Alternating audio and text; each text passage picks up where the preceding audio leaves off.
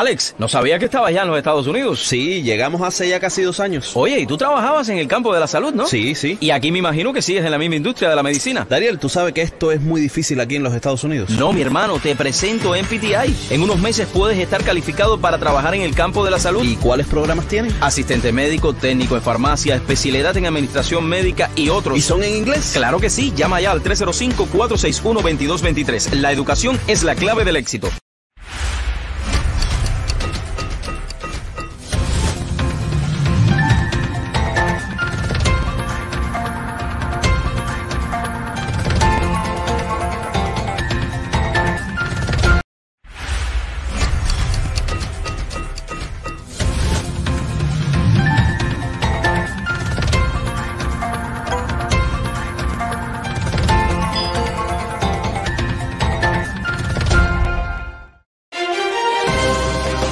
Voy contigo, Dani, ya en vivo y en directo. Un gran compositor, un gran amigo. Aquí te tengo, Dani Rojo. Y si usted quiere compartir con nosotros y tiene un tema, lo puede hacer. Usted me manda un mensaje por aquí a través de nuestras páginas.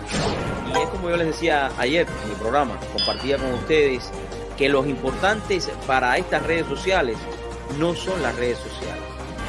Somos nosotros que nos hemos convertido en creadores de contenido. Y necesito ayuda. ¿Puedo contactarlos ustedes ahí a través de la página web de la cámara? Claro, por favor, llamar. ¿Quién mejor que tú para decirle a las personas la importancia que tiene ser miembro de una cámara de comercio? En este caso Hispana y en este caso de la Florida, que es tu cámara de comercio, ¿verdad? Digamos tu negocio a otro nivel. El hoy es lo importante. Levanta tu cabeza y no dejes que el tiempo pase por ti. Sé tú el que dejes una huella en el tiempo. Y eso lo hay que hacer. Reinventarse. Si usted no puede ir al gimnasio, usted hace gimnasio en su casa. He aprendido que en la vida no hay nadie imprescindible.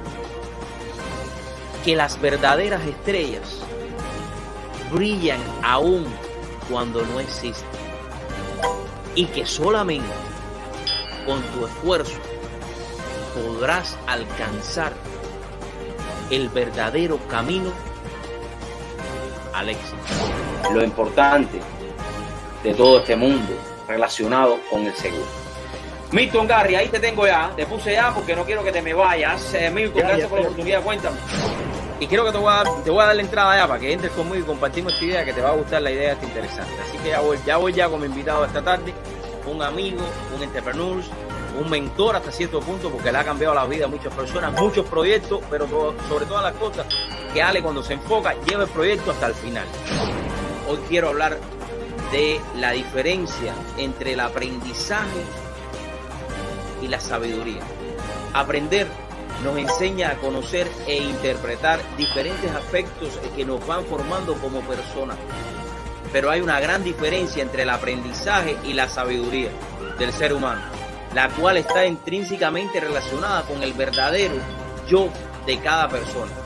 Aprender, por supuesto que no está mal, pero es mucho más importante interiorizar y comprender el verdadero significado de cada una de esas cosas que se presentan en nuestra vida, encontrando así el balance entre la sabiduría y el aprendizaje.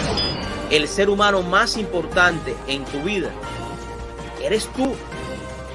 Y no me malinterprete, porque sé que muchos están pensando y hablar, y ya comienzan a pensar un poco mal de mi reflexión, que soy un poco egoísta. Solo quiero hacerles entender desde mi humilde punto de vista que debemos empezar por nuestra vida buscando esa armonía que necesitamos, siendo feliz, cuidándonos, porque en la manera que nuestra vida emocional esté bien equilibrada, podremos ayudar y cuidar a todos nuestros seres queridos y transmitirles alegría, cariño, solo con el reflejo de nuestras acciones. Por eso, no cabe duda que el ser más importante en tu vida eres tú. Pero creo que es importante que usted no tenga miedo de tomar esa decisión de comenzar a estudiar a través de la internet. La tecnología está en tus manos y tú tienes la oportunidad de poder tomar la decisión de de superarte a través de la tecnología.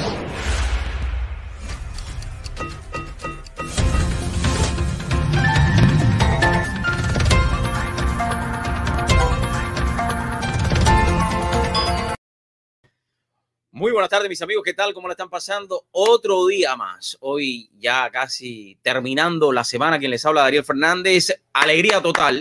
4.8 millones de empleos se adicionaron en este mes que pasó. La economía sigue creciendo. Y esas son las noticias que tenemos que darle a los demás. Eso es lo que hay que decirle a todos los que están afuera, que en este momento también están sufriendo todo lo que ha acontecido con este virus chino o el COVID-19.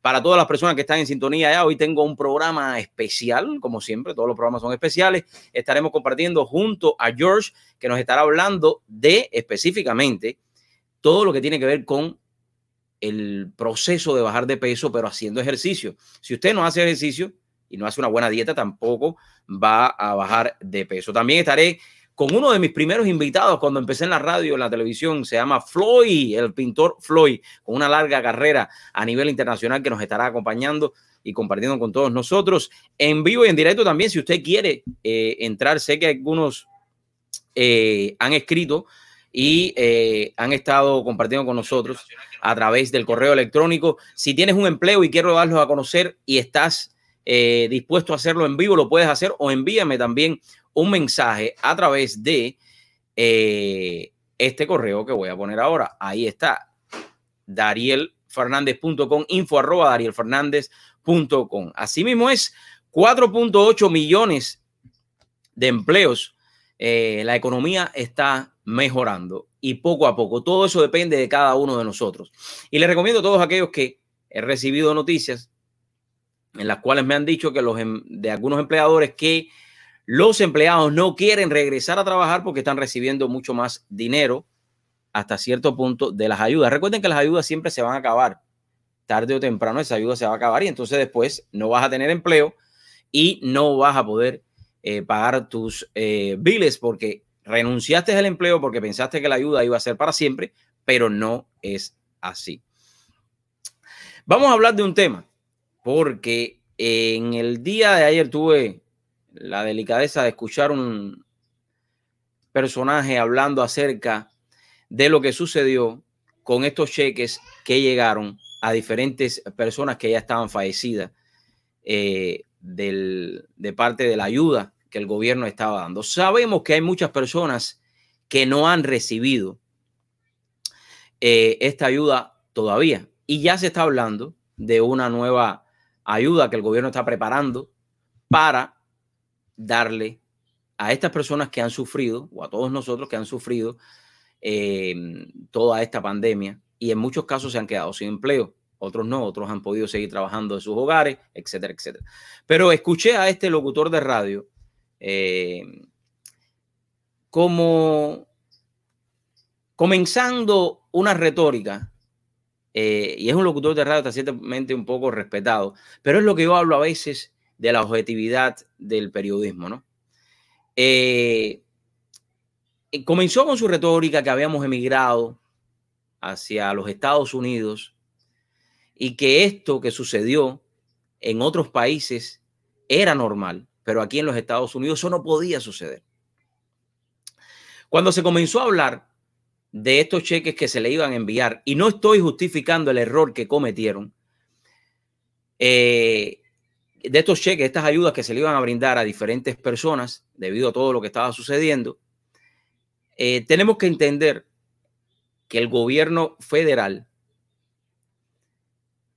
y los que van a recibir esos cheques son muchísimas, pero muchísimas personas, por supuesto, y los que lo han recibido y los que lo recibirán.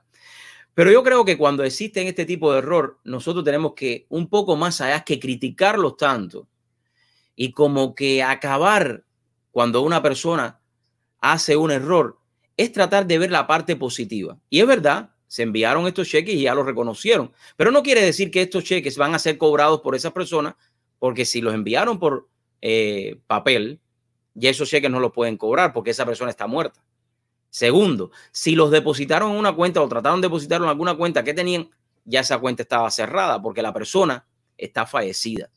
Y yo creo que a veces estos tipos de periodistas, que en este caso es de la extrema izquierda, o no sé si será de centro izquierda o de extrema izquierda, he tenido pocas veces la de contactarlo y hablar o ver sus opiniones, pero en todo su fragmento, él de una manera hasta cierto punto despiadada acaba con el gobierno federal. Y entonces pone a los pobres, a los que están esperando ese cheque para poder sobrevivir, lo dice de esa manera, todo lo que ha pasado en estos últimos casi 200 días. Como que el gobierno federal es el único que le va a resolver todos los problemas a todas esas personas, porque lo tienen que hacer. Porque que se equivoquen, eso no hubiera pasado, no podía pasar en los Estados Unidos. En nuestros países sí, bueno, nosotros venimos de países que venimos emigrando, y aquí en los Estados Unidos no puede haber un solo error, porque si no ya. No es así, no es así. Yo creo que nosotros tenemos que enfocarnos en lo positivo. Tenemos que ver que vivimos en un país de democracia, en un país donde hay errores, se cometen errores, y tantos ellos lo han dicho, ¿no? Acerca de este error que cometieron. Pero no quiere decir que este dinero se va a desaparecer. Ese dinero se va a retornar, y en los casos que no se fueron depositados, por supuesto, porque la persona estaba muerta, ya esa cuenta estaba cerrada, no va a entrar ese dinero y los cheques no lo van a poder cobrar. También este señor se refirió a los muchos que están esperando aquí en el estado de la Florida por recibir la ayuda del desempleo. Amigos, vamos a hablar claro, y todos lo sabemos. Cuando hay una sobrecarga en un sistema, es imposible, ni con los mejores programadores del mundo, poder atender todas las personas que están entrando al momento. Y eso lo sabemos. El website, y no estoy justificando, ojo, pero ustedes tienen que entenderlo, y esto es lo que él tiene que explicar. No es echarle la culpa al senador Scott o echarle la culpa al senador Marco Rubio, ni echarle la culpa al gobernador. Porque cuando hay problemas, cuando todo está perfecto, hasta cierto punto, todos somos capaces de besarnos, tirarnos fotos, hablar con ellos, todo, porque todo está bien. Pero cuando una persona comete un simple error, ya tenemos que aplastar completamente. Y yo no creo que eso está bien. No creo que eso está bien. ¿Por qué?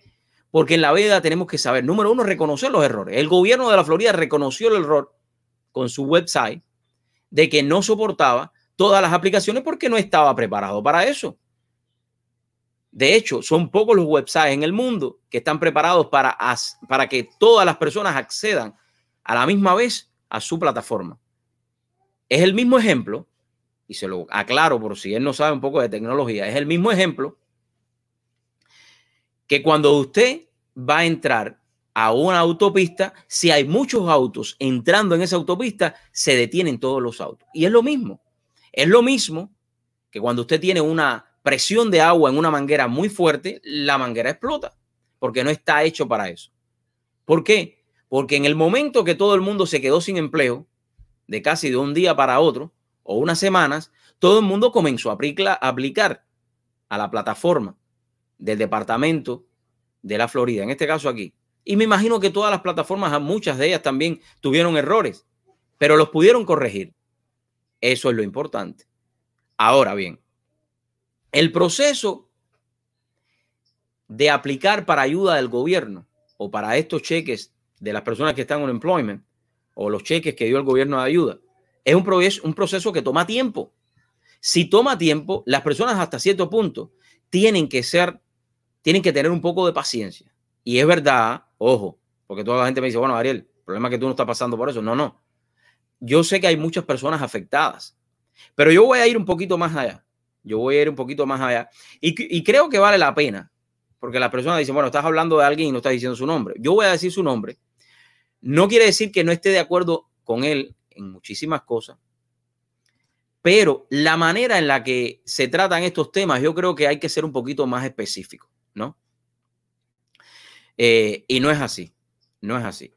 Y yo me refiero a este una visión que va locutor de radio de la estación Actualidad Radio, y me refiero a Roberto Rodríguez Tejera.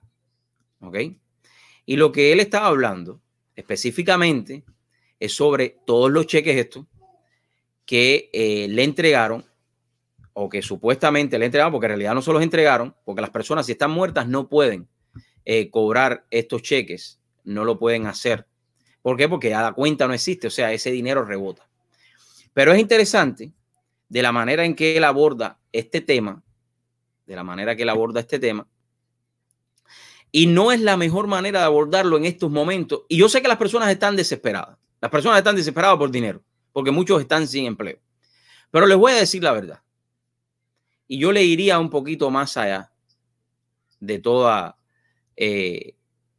lo que está sucediendo, que a veces no lo pensamos de esta manera. Voy a poner el audio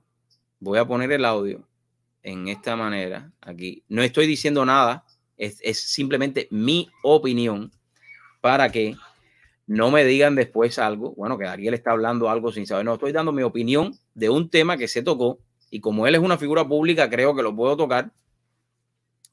Y se los quiero poner para que ustedes escuchen este audio, ¿no? Para que ustedes escuchen este audio y podamos compartirlo juntos. Y a donde voy con este tema es que a veces, cuando cometemos errores en la vida, no pueden atacar a las personas de esa manera y ya echarle la culpa de todos los problemas tanto a nuestros una visión que va más allá de la información. Representantes públicos. Aquí con Roberto Rodríguez Tejera. Ayer me llamó un oyente, me dice, Roberto, ¿tú te diste cuenta que pagaron $1.400 millones a muertos y que yo no he recibido todavía los $600 que el gobierno federal me tiene que dar por culpa de nuestro gobernador? Pero yo no sabía. Vamos a escuchar ese video. Aquí lo tengo. Y vamos a hablarlo. Vamos a hablar de lo que este señor o este locutor está diciendo, ¿no? Vamos a hablar de lo que él está diciendo. Y vamos a escuchar la manera en que él comienza a dar esta noticia. Escuchen bien, ¿no? Una visión que va más allá de la información. Aquí con Roberto Rodríguez Tejera. Ayer me llamó un oyente, me dice, Roberto, ¿tú te diste cuenta que pagaron $1.400 millones a muertos y que yo no he recibido todavía los $600 que el gobierno... Vamos a hablar un momentico, Roberto. Vamos a hablar de este tema un momentico, ¿no?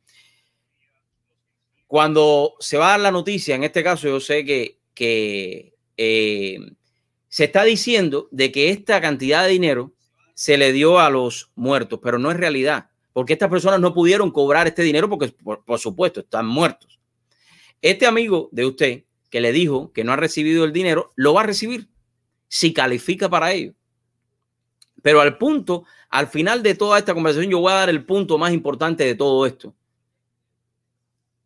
Yo voy a dar el punto más importante según mi criterio. Vamos a seguir escuchando lo que él dice en esta federal me tiene que dar por culpa de nuestro gobernador.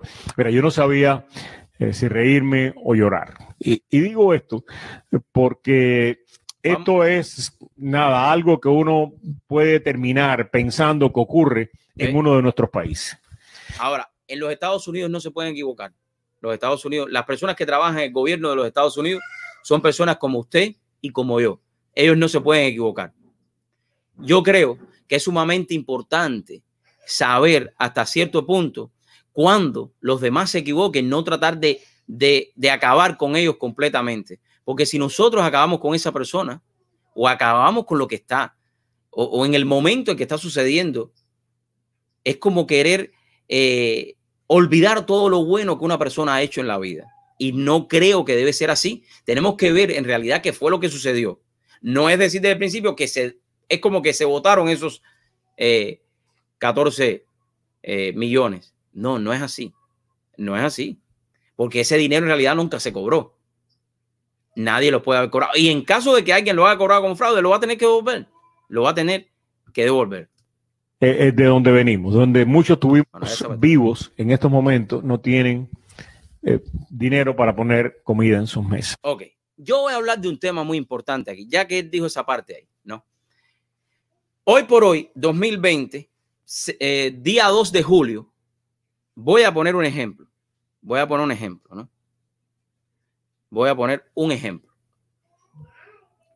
¿Ustedes qué creen? ¿Ustedes creen realmente? ¿Ustedes creen que realmente el gobierno es el responsable de todo lo que está sucediendo? A ver, hablen conmigo. Siéntese un momento y reflexión. El gobierno no es el culpable de lo que está sucediendo. Ojo, me refiero a la pandemia, ¿no? Porque esto ha afectado al mundo entero. ¿Ok? Al mundo entero. ¿Cuántas personas de las que están viendo el programa hoy por hoy tienen un plan financiero de 6 meses en adelante de todos sus gastos pagos? ¿O se han puesto a pensar en eso para cuando tengan una eventualidad? Y aquí es donde voy. No es que esté loco, caballero, no es que esté loco. El problema es que estos puntos nunca se hablan. Pero es mejor ir a Brahman o es mejor ir a todos estos lugares que te venden, aplicar para un crédito y que te den un crédito de un televisor de $10,000 o $5,000 para ponerlo en la pared y que no puedes invertir para eso. Y esto ha servido para que muchas personas se den cuenta de que las cosas materiales no son importantes. Porque hay muchos que hoy por hoy en los Estados Unidos están viviendo al día. Y como están viviendo al día, esto sucede. Y no quiero que me malinterpreten. Ojo, no quiero que me malinterpreten. Pero sí lo que quiero es traerlos a ustedes. Y si ya cometieron ese error hasta el día de hoy, no lo sigan cometiendo. Yo he traído a Damián Hernández todas las semanas acá educando a las personas para que puedan entender lo importante que es estar financieramente libres y lo importante que es tener un plan en caso de que suceda algo. Porque el gobierno es importante que ustedes entiendan que el gobierno no es el que nos va a pagar nosotros los biles. Porque por mucha ayuda que nos den el gobierno, nosotros tenemos que tener un plan para que pueda ser salvado todos nuestros biles, para que pueda ser salvada nuestra economía. Porque no es echarle la culpa al gobierno tanto de la Florida o echarle la culpa tanto al gobierno federal. Que cometieron errores, se cometen. Que el website del departamento de aquí de la Florida estaba en mal estado cuando se comenzaron a hacer todas las aplicaciones. Es verdad, pero es por lo que ya también yo le explico. No es hacer al árbol caído, bueno, no me acuerdo del dicho ahora como dice. Pero en la vida también tenemos que entender por qué suceden las cosas. Pero eso es lo que hacen casi todos los periodistas en muchos casos. Tratar de hacer noticias sin ser objetivos. En estos momentos, la comunidad no necesita buscar un culpable, sino que se resuelvan los problemas. ¿Y de qué manera resolverlo? Educar a la comunidad a través de diferentes maneras de hacerlo. Vamos a seguir escuchando la última parte. Vamos a dar un poquito más adelante. El senador Marco Rubio, el senador Scott dicen que ustedes, si empiezan a cobrar $15 la hora de estos beneficios, pues nunca van a querer trabajar. Vamos a hablar. Es verdad, es verdad. Es verdad, Roberto. Yo no sé si tú sabes que hay muchas personas que no quieren regresar a sus trabajos porque están ganando mucho más dinero de lo que en realidad tienen que recibir. Es ahí donde hay que enfocarse. Hay muchísimos empleos porque tengo empleos, tengo clientes que me dicen, oye, la gente no quiere volver a trabajar porque están recibiendo muchísimo dinero semanalmente. Por un lado lo de federal y por otro lado lo de estatal. Y eso está mal. Porque las personas tienen que entender que si no generan ingresos, ¿de dónde está saliendo ese dinero que le están dando ayuda? De los taxes de todos nosotros también. Entonces, yo creo que no es esperar a que el gobierno te de algo que te pertenece hasta cierto punto, porque eso se va a acabar tarde o temprano. Eso no va a durar para siempre. Eso no va a durar para siempre. Entonces, sin reírme o llorar. a ver, vamos a ver qué hay. Porque, A ver, vamos a seguir. o sea, tienen más privilegios que los vivos. Porque lo que ha hecho DeSantis, nuestro gobernador, de manera explícita, es crear conjuntamente con el ex gobernador Scott, hoy actual senador, una plataforma para que ustedes no puedan cobrar. Eso es mentira. Eso es mentira. Completamente lo que tú estás diciendo. Ven, yo quisiera que me dieras una noticia positiva, una noticia que no le digas así a las personas, de que de esa manera que tú lo estás diciendo tan fuertemente. Y ya con ese tema, con esa última parte termino con Roberto. Es mentira. El gobierno o el senador Scott o tanto el gobernador de la Florida no han hecho ninguna plataforma para que las personas no cobren. Aquí hay un sistema donde cada uno tiene que aplicar y de esa manera va a recibir, de acuerdo a lo que haya trabajado o de acuerdo a las terminologías que ellos tienen, va a recibir esa ayuda.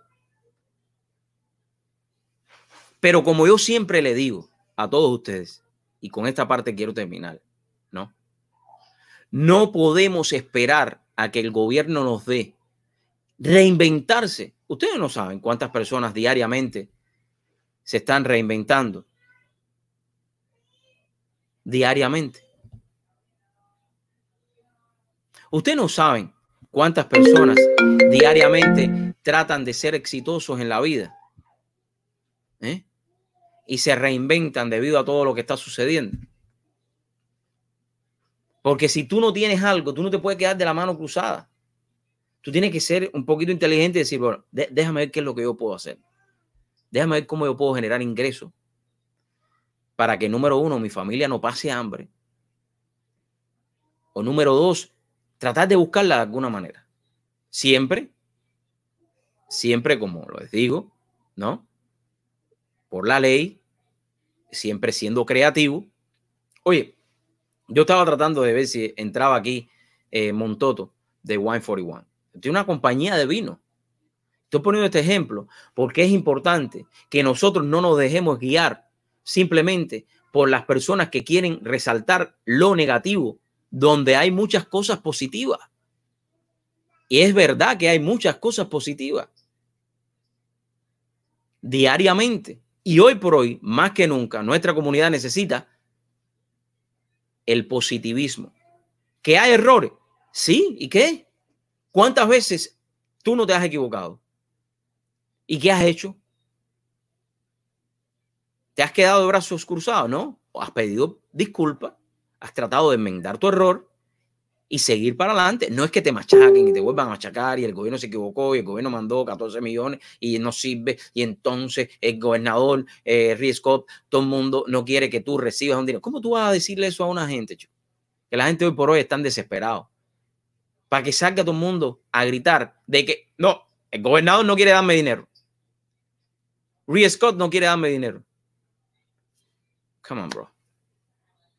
Yo siempre hablo de la objetividad en el periodismo. Yo siempre lo hablo. Y creo que eso es sumamente importante. Que las personas entiendan que en la vida no nos podemos quedar con una sola información. No nos podemos quedar con una sola información.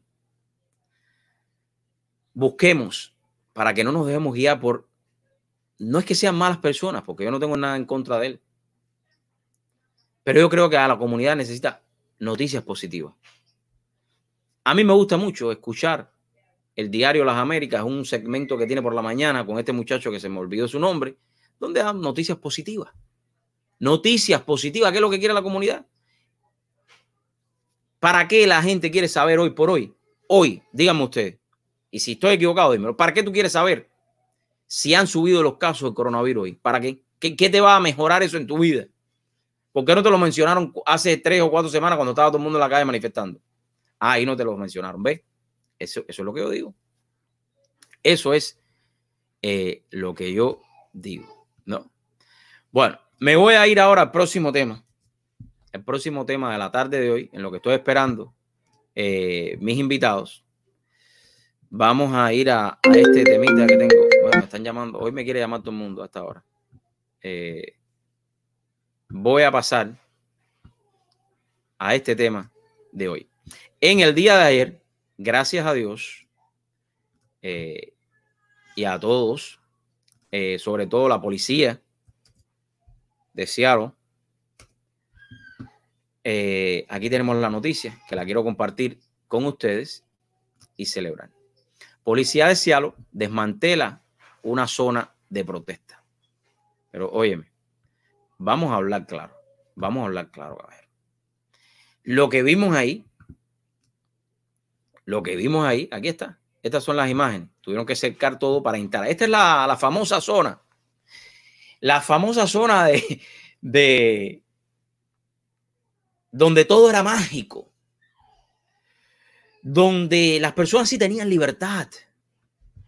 Donde no había un gobierno totalitario y que te quisiera meter todo lo que ellos quieren por la cabeza o decirte, esta es la zona, que voy a buscar imágenes de esa zona, ¿ok? Voy a buscar imágenes de lo que estoy hablando con ustedes, ¿no?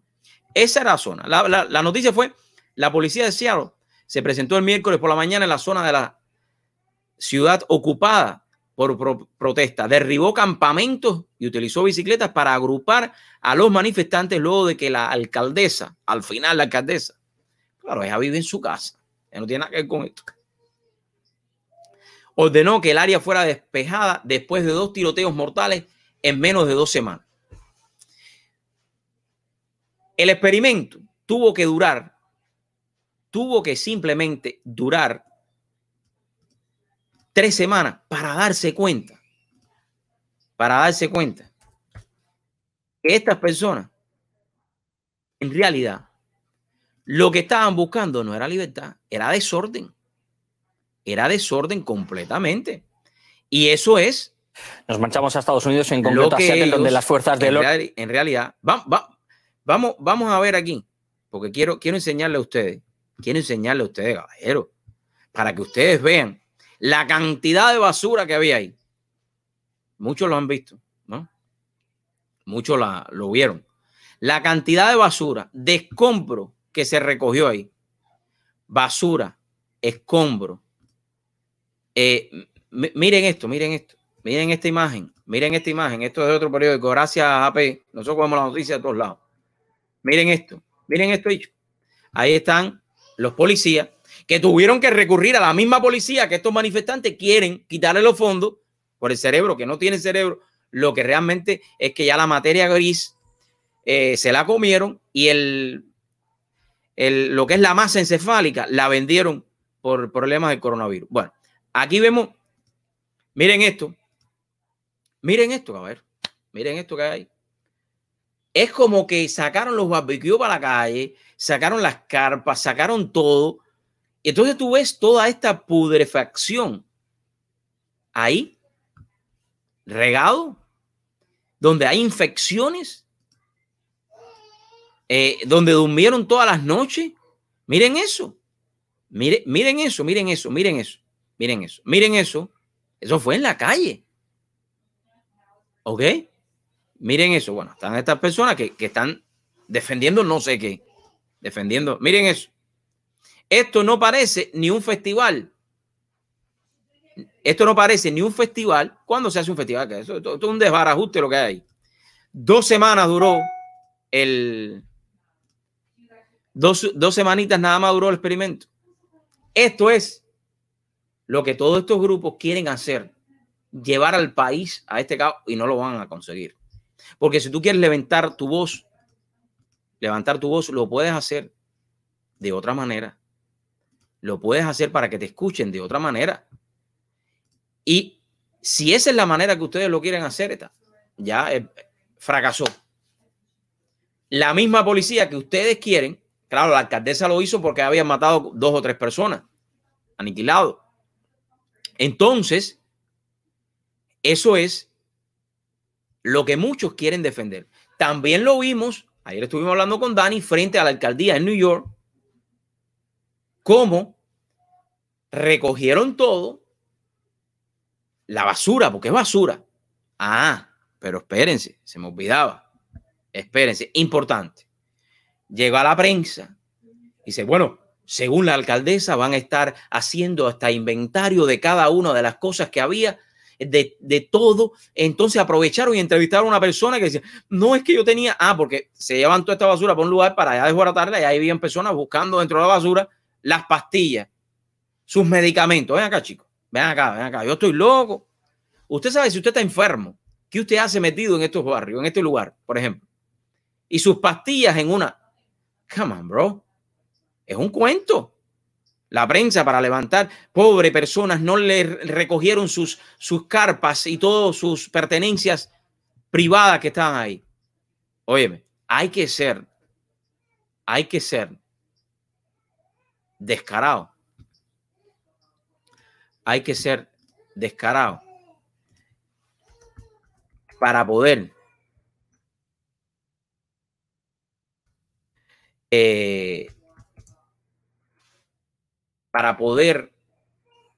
dar una noticia de esa manera. Porque en realidad, tienen que ser objetivos. Y esto no se podía permitir. No se podía permitir. Ya le dieron baja. Igual que están pintando todas las calles para mandar un mensaje. No se puede. No se puede permitir. Y esto fue lo que sucedió. La misma policía, fíjense esto, qué ironía tiene la vida, chico. Qué ironía tiene la vida. La misma policía que toda esta gente quieren desmantelar es la policía que fue a poner en el orden. Por eso, yo, Dariel Fernández, mi criterio personal, apoyo a la policía. Y si tengo que dar dinero de mi bolsillo, porque lo estoy dando de los taxes para pagarle a ellos, le doy. Y sé que muchos están conmigo. Sé que muchos, si yo pongo ahora un link de una encuesta, ¿cuántos pagarían de su salario, de su sueldo para una policía privada? Miles de personas lo harían porque ellos cuidan.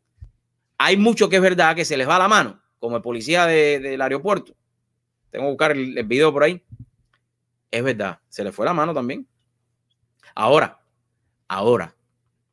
¿cómo tú te sentirías? Bueno, me voy a pasar del tema. Voy a dejar ese tema ahí, se lo voy a dejar. Voy a entrar a una pausa y voy a hablar de ese tema. No te lo voy a decir cómo tú te sentirías aquí, porque ese tema de policía de aquí del condado en el aeropuerto de Miami lo voy a hablar ahora. Y yo quiero que ustedes me digan su opinión, ¿no? Y la pregunta sería, ¿cómo tú te sentirías si una persona te empezara a gritar en tu cara y a decirte todas las horrorosidades que tú te puedes haber imaginado de tu vida, de tu persona y de tu familia? Y haber llegado a un lugar tarde y a querer montarse en el avión. Y la gente le está diciendo que no puede. Porque hay reglas. Caballero, hay reglas. Nunca en la vida tú puedes romper las reglas. Una cosa es la libertad y otra cosa es el libertinaje. Y esta gente lo que quiere es libertinaje. El libertinaje para adelante. Bueno, ya tengo a nuestro primer invitado hoy aquí. Un gran amigo, déjeme decirle. Un gran amigo. Y ya me está haciendo señas. Me dice, Dariel, ya cállate ya que este tema es un tema candente. Cuando yo empecé en la radio y la televisión, siempre hay pocas personas que te dan la mano. Te dan la mano en el sentido, oye, llámame cuando quieras, entrevístate. Sobre todo los políticos siempre te van a decir, cuando estás en campaña, quiere que tú lo entrevistes. Eso es claro. Ahí, cuando estás en campaña, todo el mundo te quiere que tú lo entrevistes. Cuando comienzo en la radio y en la televisión, en uno de estos eventos conozco al pintor Floyd, un gran artista con una trayectoria a lo largo y ancho de todo este universo, con algo muy peculiar que él hace, y es pintar con música, llevarle alegría a las personas en vivo.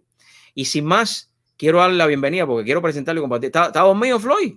Floyd, ¿te dormiste ahí? Vi que me estaba escuchando atentamente, te estaba escuchando porque es interesante lo que tú estás hablando. Y tengo mis opiniones sobre eso, así que no me importaría pues hablar de eso tampoco. Así que, pero gracias por la presentación. Mira, dale, le vamos a dar de eso.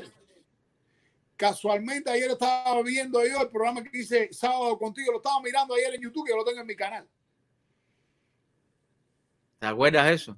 Sábado sí, contigo, además, Floyd. Mira, pero tengo que decirte y corregirte. Yo te regalo un cuadro que vale ahora mismo $5,000 que nunca lo he visto puesto en tu casa. El cuadro que pinté, Oye, además, lo tengo aquí y te lo voy a enseñar después. No lo he marcado. No lo he marcado. No lo he marcado. Entonces, que lo voy a No empieces a tirarme. Pero yo no entiendo muy bien porque está un poquito irreverente el cuadro, pero al final no sé lo que pasó. El cuadro lo tengo aquí al lado. Cuando aquello valía $200, ya vale $5,000. Imagínate. Oye, yo lo estoy esperando a que él llegue a los 10,000 para enmarcarlo. No, pero eso no tiene sentido. Hay una pila de gente que está enmarcando por ahí cosas que ya están mandaditas. Oye, darte la gracia. Así mismo, eso es una anécdota, mis amigos. El cuadro, y voy a buscar el programa. Está en YouTube ahí. Lo interesante de este es que yo llevé un percusionista que se llama Fran, mi amigo, y él tocó la tumbadora sobre la música de Decio Alejandro que pusimos ahí. Y ahí en un lugar muy pequeño que en el corte comercial quitamos el sofá, y ahí mismo lo hicimos. Y fue una experiencia chévere, la verdad. Y además presentamos el primer video que hice con Dariel Alejandro ahí. Estuvo chévere, la verdad. No, sí. Ahí está. Ahí me enganchaste porque el sponsor que tú tenías en esa época que vendía traje, terminé comprándole un traje. Men Designer Outlet. Sí, ahí terminé comprando un traje, no me dio ni rebaja ni nada. Nada, ni porque fuiste al programa y le diste nada. No, me clavó $200 por un traje sin marca ahí. Floyd, quiero agradecerte, número uno, por tu amistad. Por favor. Siempre hablamos, conversamos y sobre todas las cosas creo que la amistad es lo más importante y es lo que hace. No, coño, la verdad que sí. La amistad de nosotros ha trascendido a través del tiempo, ¿no? Y me has visto crecer. Fíjate que iba a decir muchísimo. Desde aquello para acá, verdad que ha sido increíble ese show ahí.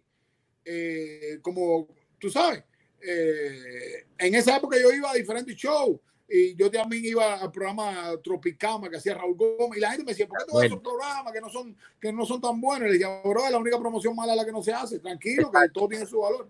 Y mira, tú siempre le has aceptado invitación para hablarlo así, porque es importante ese tema que tú acabas de dar, porque los artistas a veces y las personas piensan que viven en un mundo donde es un mundo que nadie los puede tocar, no, y la mejor promoción es la promoción, tú tienes que hacer todo tipo de promoción porque hay personas para todo tipo de demográfico y eso es lo que tú has hecho, siempre tú le has brindado la mano y es verdad que tú das las No, pero yo he recibido también la mano de mucha gente y la tuya también, siempre he recibido la mano tuya. El programa de Raúl Gómez, Tropicama, que era un programa que a mucha gente no le gustaba, a otros sí, pero que tuvo un ciclo de 12 años en la televisión y la verdad que se nota la ausencia de ese programa también, porque era un programa que todo el mundo tenía oportunidades y las bandas de rock que no la tienen en ningún lado y por ahí para allá te puedo decir quién no pasó por ahí, desde las grandes estrellas como Arturo Sandoval, como qué sé yo, hasta lo menos importante y lo que no tuvieron la voluntad, no es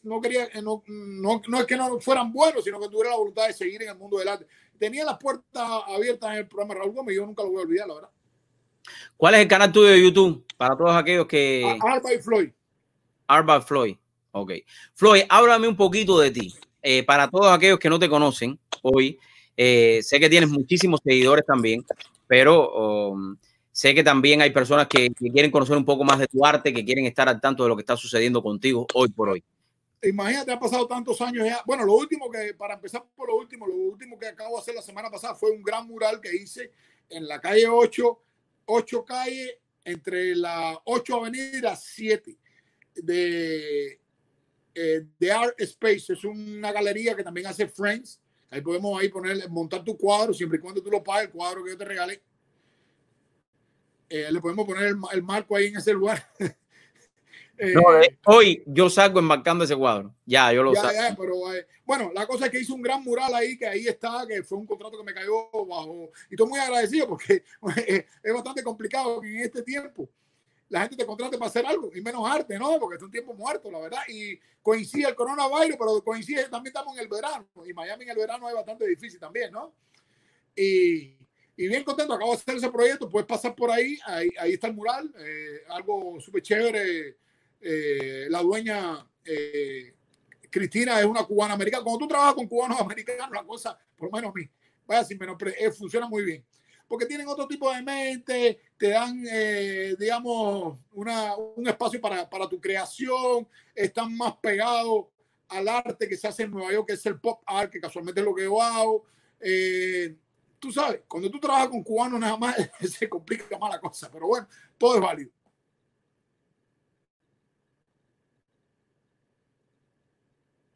Oye, no te oigo. Háblame un poquito de tu carrera. ¿Cuándo tú comenzaste? Es que se me olvida encender a veces el micrófono. No.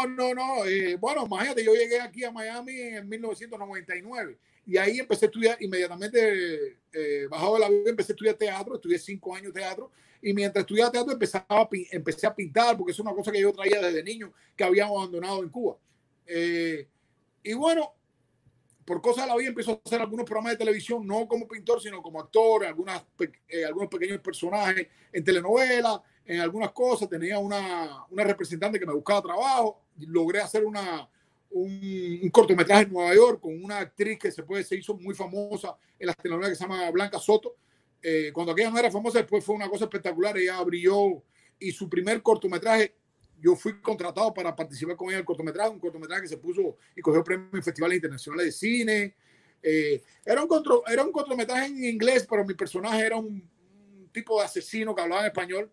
Y bueno, estuvo bien, ¿no? Estuve ahí, conocí Nueva York y después, pues, por problemas con esta misma señora que me representaba a nivel de actuación, abandoné la actuación y empecé a hacer esta cosa de pintar en vivo y todo esto. Al principio, pues nadie me quería y que yo era un ridículo, que era un payaso, pero todo estaba muy bien, pero las puertas se me empezaron a abrir. A ver, pero ¿cómo tú te sentías, Floyd? Porque ese tema yo lo toqué ayer, ¿no? Que casi siempre los que más nos conocen a nosotros son los primeros que nos dicen que eso es una ridiculez, que no lo puedes hacer bien, que no lo vas a hacer. No eran los que más me conocían, sino a la gente prácticamente que yo le pedía favores. Bueno, déjame ir a tu programa de televisión y esto y lo. Y la verdad me decían. Y entonces muchos también que me criticaron, muchos me mandaban mensajes privados, eran los pintores cubanos de Miami. Porque ellos se creen muy importantes, porque estuvieron en San Alejandro y por todo esto, pero son una pila de fritos. Ni venden nada, ni nadie los conoce, ni nada. Y yo sí, con la escopeta en la mano. Porque bastante que me maltrataron y al final todos terminaron pidiéndome favores, ¿verdad? Entonces, inclusive yo recibía mensajes, oye, payaso, oye, ridículo, oye, que tú no eres artista. Y decir, bueno, yo no entendía mucho por qué esta agresión conmigo, ¿no? Porque yo solamente quería ser quien yo soy, que era marcar la diferencia. Pero empezó a crecer la cosa, empecé a grabar, llegó una época, bueno, después de tu programa, una época que estaba grabando hasta 2 programas de televisión toda la semana. Grabé en 10 años 150 programas de televisión. Esto me llevó a Argentina también. Estuve haciendo televisión en Argentina. Hice varios shows en Puerto Rico. Estuve por Nueva York, por Los Ángeles.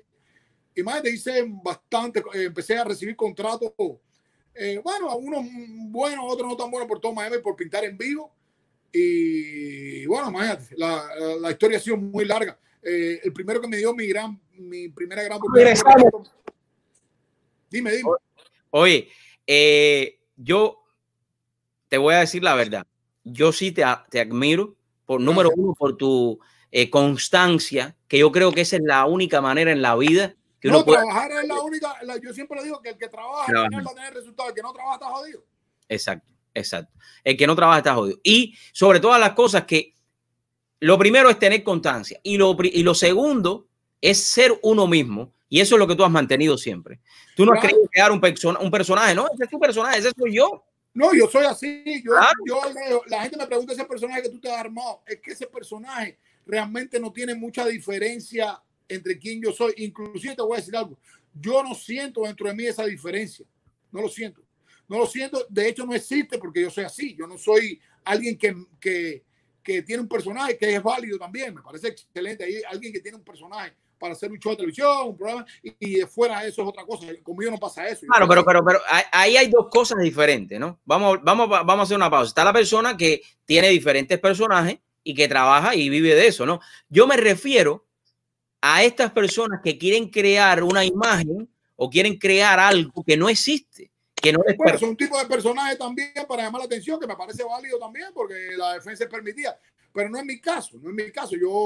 Yo he asumido sobre la marcha ciertas cosas, por ejemplo, el sombrero rojo, que fue una creación prácticamente de mi exmujer, porque lo vimos una vez en una página web y ella asumimos esto del sombrero rojo, la barba, y fue un proceso de ir incorporando elementos que me eran satisfactorios además y que a mí me gustaba también, que nunca me sentí ni extraño, ni forzado, ni mucho menos. Entonces lo asumí como modo de vida y bueno, ahí está, vamos ahora hasta el día de mañana. Inclusive mi hija no me conoce sin esto. ¿Entiendes? Mira lo que tengo aquí. Mira lo que tengo ahí. A ver si te acuerdas de esto. Regresamos, amigos, con aplausos y todo. En directo aquí, acompañándonos en este programa. Mira, un programa que no tenía cana, Floyd, ni una sola cana. Pero tenemos que cerrar con alguien muy especial. En el sur de la Florida, todos lo conocen. Todos lo conocen. Oye, hablaste muy bien de mí. Floyd, el pintor, el que pinta. Tú sabes que a mí a veces me da pena mirar todos esos programas. ¿Es así? Trato de pintar donde quiera. ¿Cómo que pena, bro? Lo más que me llamó la ¿Eh? ¿Cómo que pena? Dice, coño, qué cantidad de papelazo he hecho en mi vida, pero bueno. Yo creo que eso forma parte de la vida de cada uno, Floyd. Y esa es tu carrera. Tú has estado en programas de televisión que ninguna persona ha podido estar, ningún artista ha podido estar también. Y eso es importante. Bueno, yo tengo la verdad, mira, yo la verdad te digo con el corazón en la mano, para mí todo es importante. Desde esa pequeña entrevista, esa oportunidad que tú me diste, que fue una hora compartiendo contigo, te repito, todas las oportunidades que me dio Raúl Gómez, que ya yo era un momento que iba 2 veces al mes a su programa, las grandes oportunidades que tuve que me dio Eloy Ganuso para estar en los comienzos de Veícame que estoy soñando con Carlos Otero, que ahí tuve muchísimas veces también. Y he tenido la oportunidad de hacer televisión en Puerto Rico, televisión en Argentina, un programa que nunca he visto, pero que se grabó en Argentina por Fox y salió para toda América Latina y que nunca lo vi, que era un reality show sobre moda y sobre irreverencia, que lo hice en Argentina. Estuve en una entrevista de 45 minutos que me dedicó Jaime Bailey, que para mí eso es bastante importante. Muchacho, Jaime Bailey es un caballo. Jaime Bailey me dedicó su programa, terminó regalándome su corbata y poniéndose mi sombrero, que para mí eso es bastante. Claro. Yo estuve en el American Airlines Arena invitado por Ricardo Montaner pintando en vivo. Imagínate. Mira esta parte, Floyd, a ver si te acuerdas de esto. De la música de Dariel, Alejandro.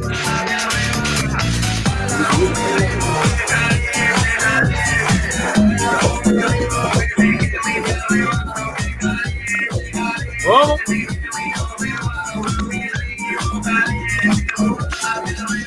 Floyd, ¿cómo te sentiste esa tarde ahí conmigo, Floyd? Cuéntame. No, súper chévere. Lo que pasa es que la verdad era muy incómodo ahí, porque era un lugar pequeño. Era chiquitico. Inclusive era más pequeño de lo que se ve ahí.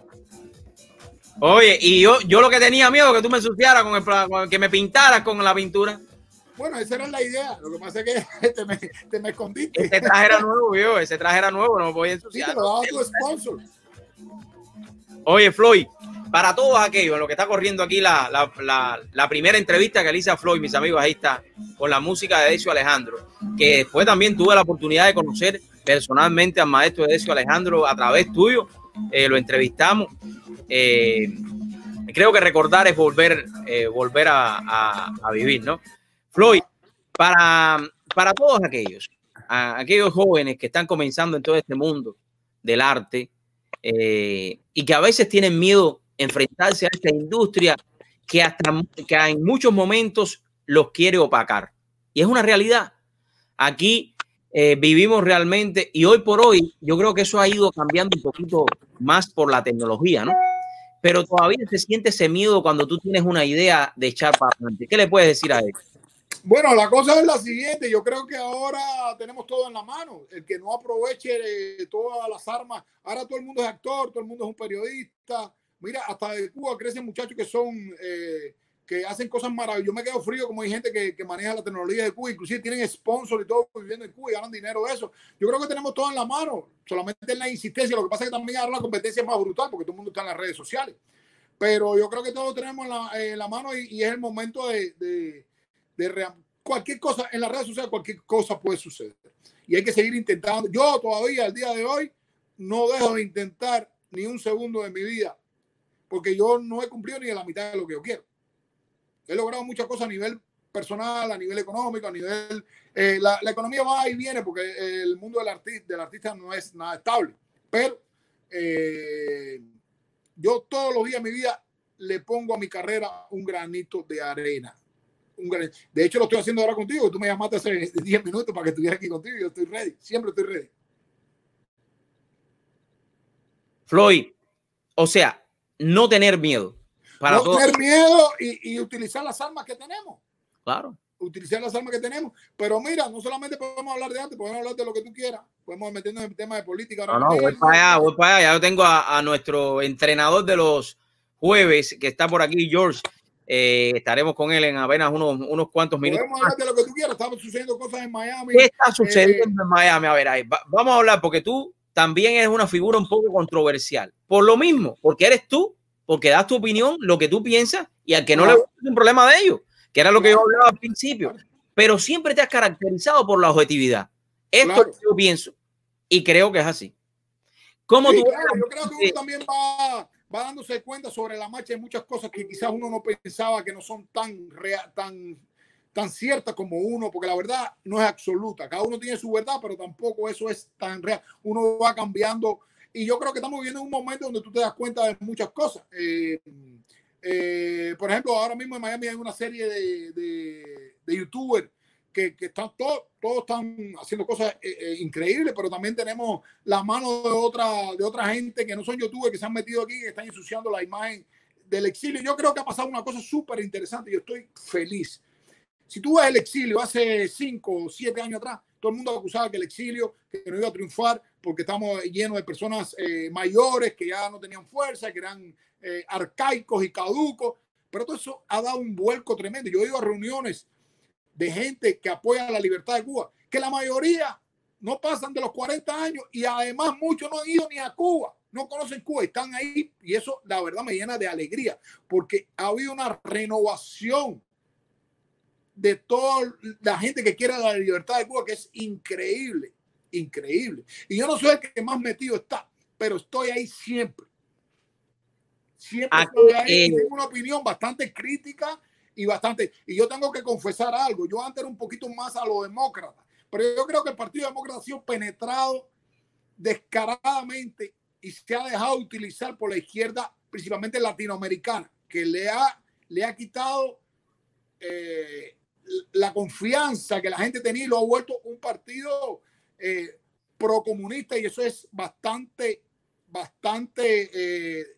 indecente, porque antes, coño, tú podías ser demócrata o republicano, está bien, pero todavía el Partido Demócrata tenía cierta seriedad. Ya no, eso, entonces, coño, estamos apoyando a las dictaduras de América Latina. Mira, Floyd, estamos viviendo un momento muy importante en los Estados Unidos. Estamos a 4 meses de elecciones,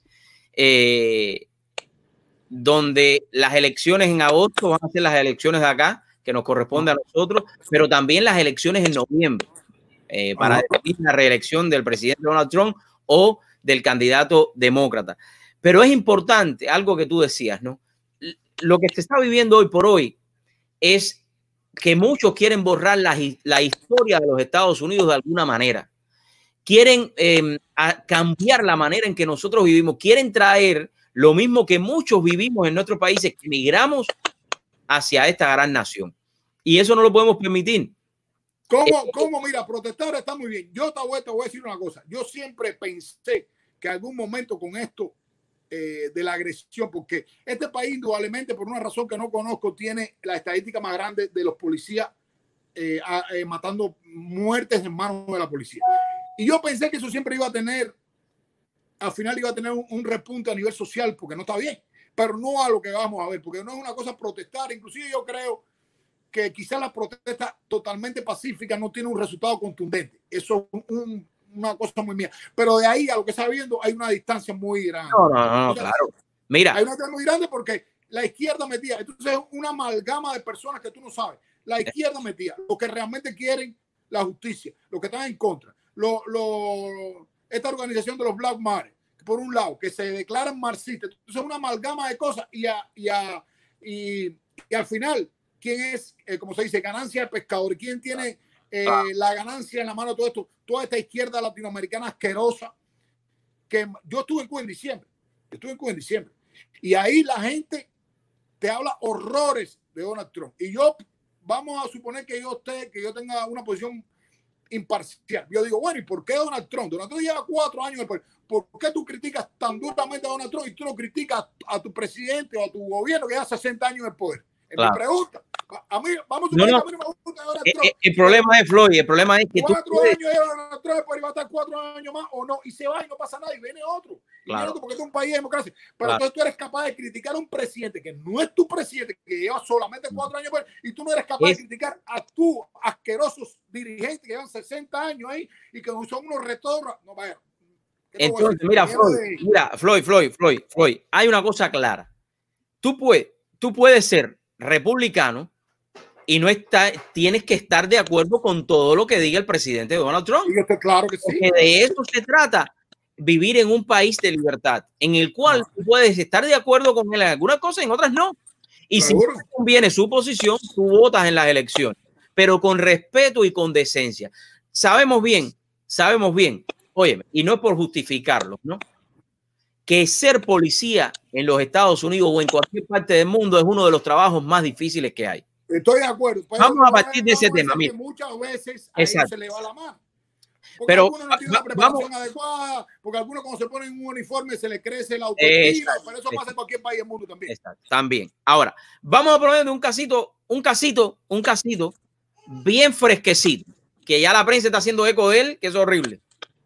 Policía blanco le da a una afroamericana en el aeropuerto internacional de Miami ayer. Ojo, fíjate los titulares, ¿no?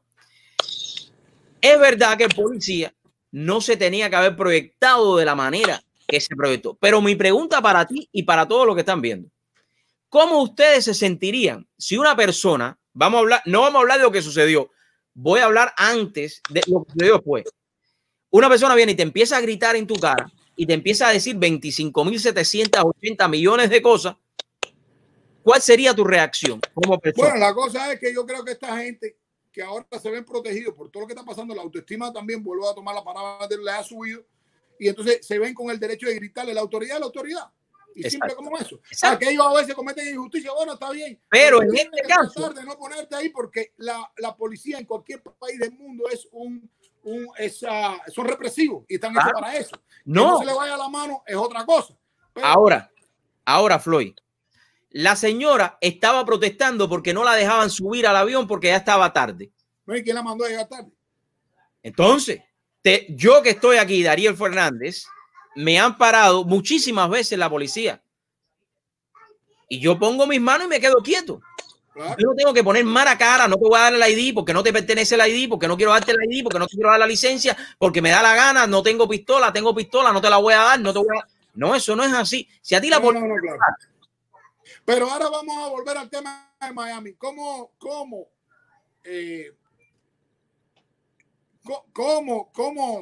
hay 2 o 3 casos aquí en Miami que son gente que estaba, pues uno de los casos es el tal caso del Mundo García y de la otra de Yadira Escobar, que son casos bastante patéticos en una sociedad como esta. Y no es porque están en contra de Trump ni porque sean a favor, sino porque por todo su discurso, me parece un discurso bastante banal, bastante manejable, en el caso del Mundo me parece que es un tipo desfasado totalmente, me parece un tipo sucio, un tipo moralmente está fuera de todo. Floyd, en fin. ese tipo de personas, en realidad ellos, en el caso de ese señor que acabas de mencionar, del Mundo García, mi posición y mi criterio sobre él es completamente una persona que está fuera de su cerebro. Él no sabe en realidad lo que está hablando en todas estas entrevistas, porque yo te digo la verdad, yo no perdería mi tiempo ni un segundo de entrevistarlo a él. Porque no, pero a la gente ¿a quién le interesa? No le da entrevista a Alarcón, por ejemplo. Hay que estar desfasado en el mundo que estamos viviendo. Exacto. ¿A quién le interesa una entrevista con Alarcón? Un tipo que tiene 80 años, un tipo que ya no pertenece al gobierno. ¿A quién le interesa eso? El problema es, le interesa una entrevista con el de buena fe? Floyd, estás tocando un tema de buena fe. Por ejemplo, te voy a hablar de este tema. Yo tuve un altercado con ellos, algo que defiende la muchacha que acabas de mencionar y el señor que acabas de mencionar, el Mundo García, y la otra muchacha. que defienden la revolución, que defienden el socialismo y que son de la izquierda y que quieren imponer la izquierda aquí en este país, que no funcionó ni en la Unión Soviética, porque lo tengo por ahí unos libros, que no funcionó ni allá, por favor, claro. se la quieren meter aquí. Ahora, punto a donde voy. Si tú ves todas estas personas, estos dos, que lo que hacen es desinformar a la comunidad, porque si tú emigras de un país, allá no hay nada bueno, vamos a hablarlo claro. En el caso de Buena Fe, ¿cuál fue mi altercado con ellos? Que ellos me decían que en Cuba a los ¿Tú has platicado con ellos? ¿Eh? ¿Tú has platicado con ellos? No, mi altercado con ellos a través de las redes, ellos estaban diciendo que en Cuba no faltaba nada en aquel momento. Y yo les dije que era mentira porque en Cuba a los niños se les quita la leche cuando tienen 7 años. Y ellos me decían que era mentira, sin pensar quién era yo y ni sabía quién era yo. Yo le puse las pruebas necesarias para decirle a ellos que era verdad, que los niños cuando tienen 7 años, cuando más les hace falta la leche, le quitan la leche. Pero tenemos que ir a este señor, el cantante de Buena Fe, es un tipo que en primera es de Guantánamo. No tengo nada en contra de Guantánamo. Un tipo que es abogado militar. Ya por ahí tú sacas con un tipo que se graduó de abogacía en la parte militar. Y ya tú sabes, oriental, militar, fanático de Fidel Castro, que llega a La Habana, como todo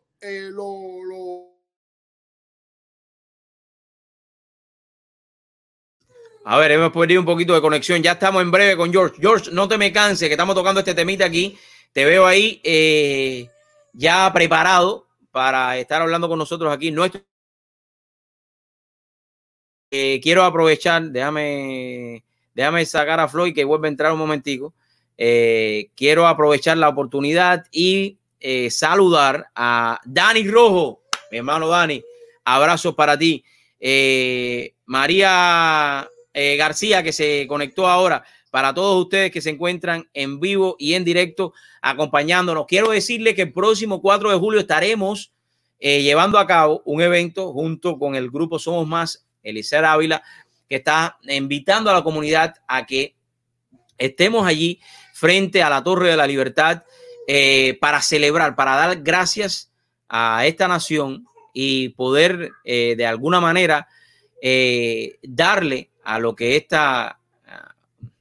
este país nos ha dado a todos nosotros. Y qué más regalo que decir gracias en este día de la libertad de los Estados Unidos, el 4 de julio, donde estarán diferentes personalidades con nosotros, estará la comunidad, que es lo más importante. Y aquí les voy a poner, por si alguno de ustedes, en lo que sigo hablando, esperando por Floyd, ya Floyd está por ahí. Gracias América. Este sábado 4 de julio, ahí estaremos en vivo y en directo con todos ustedes. Los invito para que pasen, para que busquen información y también estén. Ya tengo a Floyd acá. Floyd, me decías, cuéntame.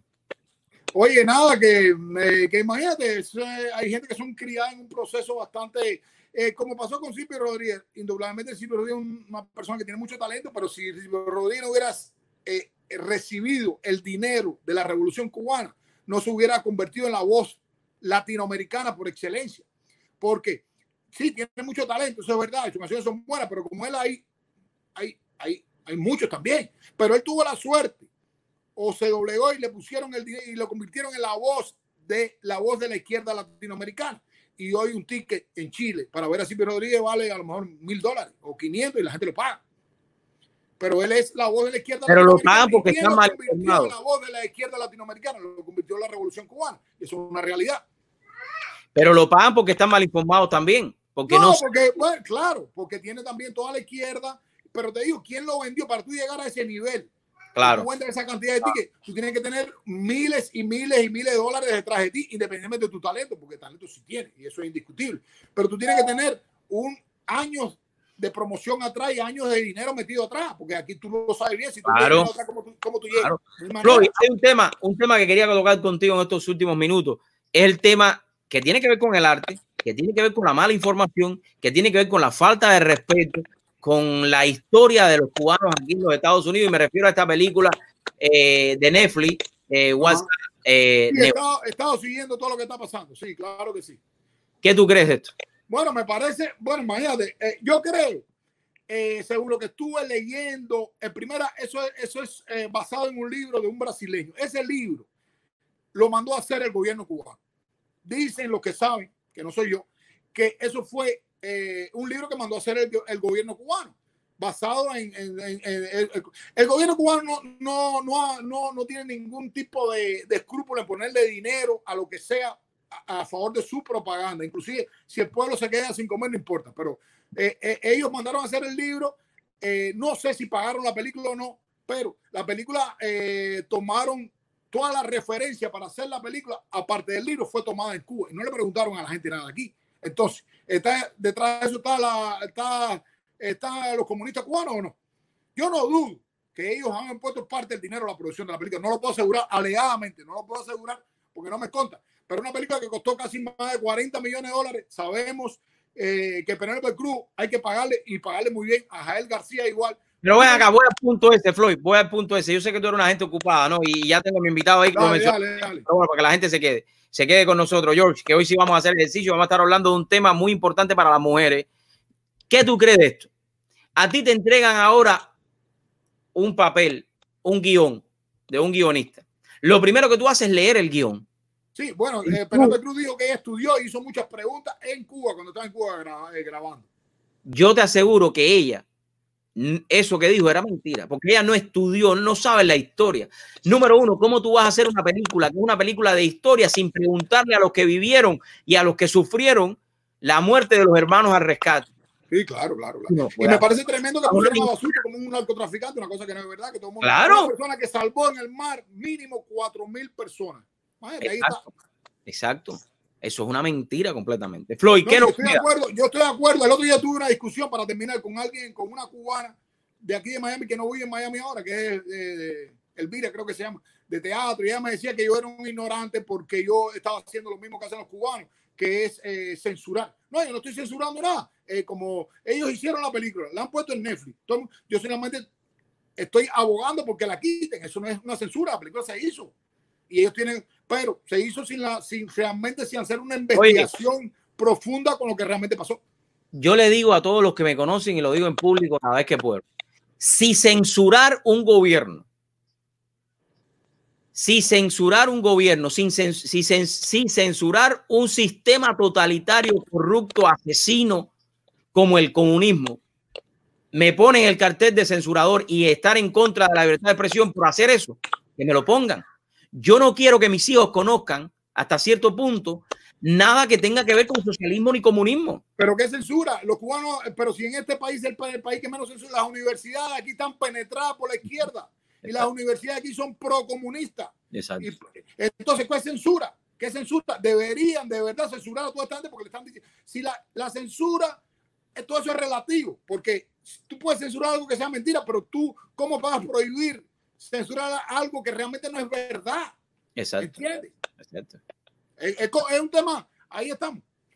Yo sé que tienes otros invitados, hermano. Muchas gracias por la oportunidad. Y cuando viene, las puertas tú sabes que están abiertas, tú me llamas. Sí, pero la cosa es que yo quiero ir cuando tú tengas el cuadro ahí en tu casa para tirarme una foto. Oye, mira, te prometo aquí adelante la gente que lo voy de todos nuestros, adelante de las personas, no adelante de la gente, perdón. Les prometo que voy a marcar el cuadro en una semana y lo voy a presentar aquí contigo. ¿Qué te parece? Dale, me parece excelente. Oye, un abrazo. Y déjame promover porque están preparando. Dime, claro. Con Otaola y otros más están preparando un festival de música y arte para el 10 de octubre, si no mal recuerdo. Creo que van a hacer algo bastante importante, bastante grande. Así que me voy a unir a ellos para estar ahí poniendo un granito de arena. Oye, ¿te sientes una persona exitosa? Todavía. Todavía. Tú sabes, tengo necesidades siempre crecientes. ¿Y qué? Yo creo que si miro para atrás he tenido cierto éxito, pero coño, tengo necesidades siempre crecientes. Nunca, yo creo que hay que ver porque vamos sobre la marcha. La gente te mira como exitoso y bueno, pero el éxito personal. Ahí el otro día alguien me atacaba y me decía, bueno, yo voy a ver. Alguien me atacaba y me decía, sí, yo sé que tú vendes tus cuadros, pero cuando vamos a hablar de tus cuadros, a ver en qué museo has estado, qué fundación ha vendido tus cuadros. Entonces, la gente siempre aspira a algo más de ti. Quizás en el mundo del arte, extremadamente exclusivo, que no es el mío. Yo soy más underground. La gente te mide en cuántos museos has estado, una serie de cosas que pueden ser muy importantes como al mismo tiempo banales, porque el éxito también depende de cuán exitoso tú te consideres a nivel personal. Amén, así mismo es. Floyd, gracias por la oportunidad. Antes de irte, córrete un poquito hacia el lado para ver el cuadro que tienes atrás. Lo puse intencionalmente. A ver, pongo para acá. Ese cuadro está en venta ahora mismo. Ese cuadro está en venta. Ese se llama Marcando la Diferencia y es de la ¿se ve la corbata roja ahí? Sí. Sí. No, a ver. Ese no cuadro, la veo. Tienes que echarte para el lado. Más para el lado. Ese cuadro es de una serie que se llama Marcando la Diferencia, que es la serie más exitosa que yo he tenido, que son varias personas. Uno tiene una corbata roja. Y la gente le da una connotación social a la pieza. ¿Qué quiere decir la corbata roja? Bueno, la corbata roja es alguien que quiere ser diferente entre tanta gente igual y se pone una corbata roja. Esa es la corbata roja, puede ser tú, puede ser yo, puede ser Dani, puede ser cualquiera que quiere ser diferente con su actitud ante la vida. Y no tienes por qué ser tú como los demás. Porque al final, si eres como los demás, no creo que no tiene mucho sentido, ¿no? Así mismo es. Pero para ser diferente hay que tener valor también. Amén. Así mismo es. Floyd, gracias por tu amistad. Que Dios te bendiga. Hermano. Bendiciones, nos vemos pronto. ¿Y cómo es el eslogan tuyo? Hay que tener mucho cuidado porque cualquier esquina se puede manchar de arte. Ahí. Oye, voy a anunciar aquí en Premisa Contigo que próximamente voy a estar haciendo un programa también por internet que se llama Floyd Marcando la Diferencia. Voy a tener invitados, es un poquito más irreverente, creo que voy a tener músicos también. ¿Me vas a invitar a mí? ¿Me vas a invitar? ¿Me vas a invitar? Claro, por favor, ahí vamos ahí, voy a invitar Oye, me enteré que Dani tiene novio. Ah, sí. Vaya, sí, ya. No pasa nada, que Dani viene en estos días para acá, siempre te gusta. Sí, él tiene novio en Nueva York, pero no pasa nada porque él es open mind. Dale, bendiciones. Dale. Te quiero, hermano. Vale. Cuídate. Amigos, ha sido Floyd. Así es como hay que ser en la vida, ¿no? En la vida usted tiene que ser como usted es, no crear personajes que no existen.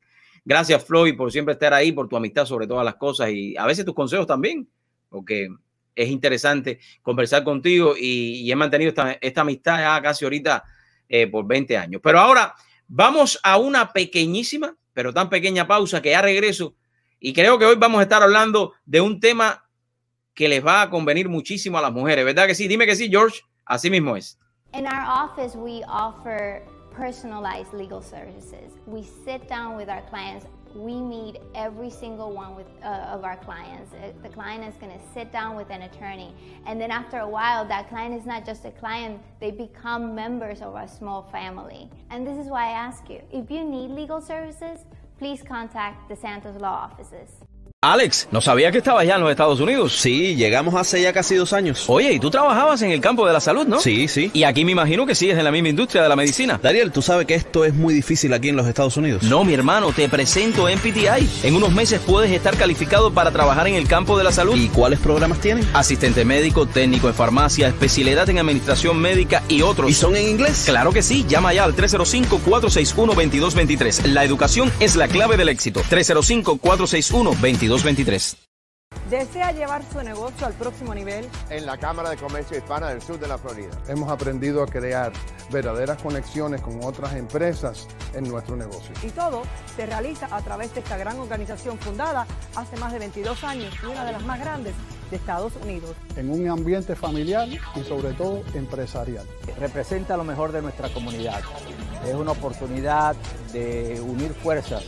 Porque llevamos tu negocio a otro nivel. Ya ustedes saben, mis amigos, si quieres llevar tu negocio a otro nivel, la Cámara de Comercio Hispana del Sur de la Florida. Pero ahora sí me voy, porque el negocio es importante, pero hacer ejercicio y mantenerse en forma también. Es por eso que yo quiero tener, ante que termine este año, mi abdomen para enseñárselo a todos ustedes. Y para eso tengo a George. George, gracias por la oportunidad. ¿Cómo te sientes? Cuéntame. No, gracias a ti. ¿Cómo estás hoy? ¿Todo bien? ¿Todo perfecto? Todo bien, todo bien, todo bien. ¿Me aquí. escucha? Perfecto, gracias a Dios. Sí, perfecto. Ya ¿Cuál es el tema que tienes para hoy?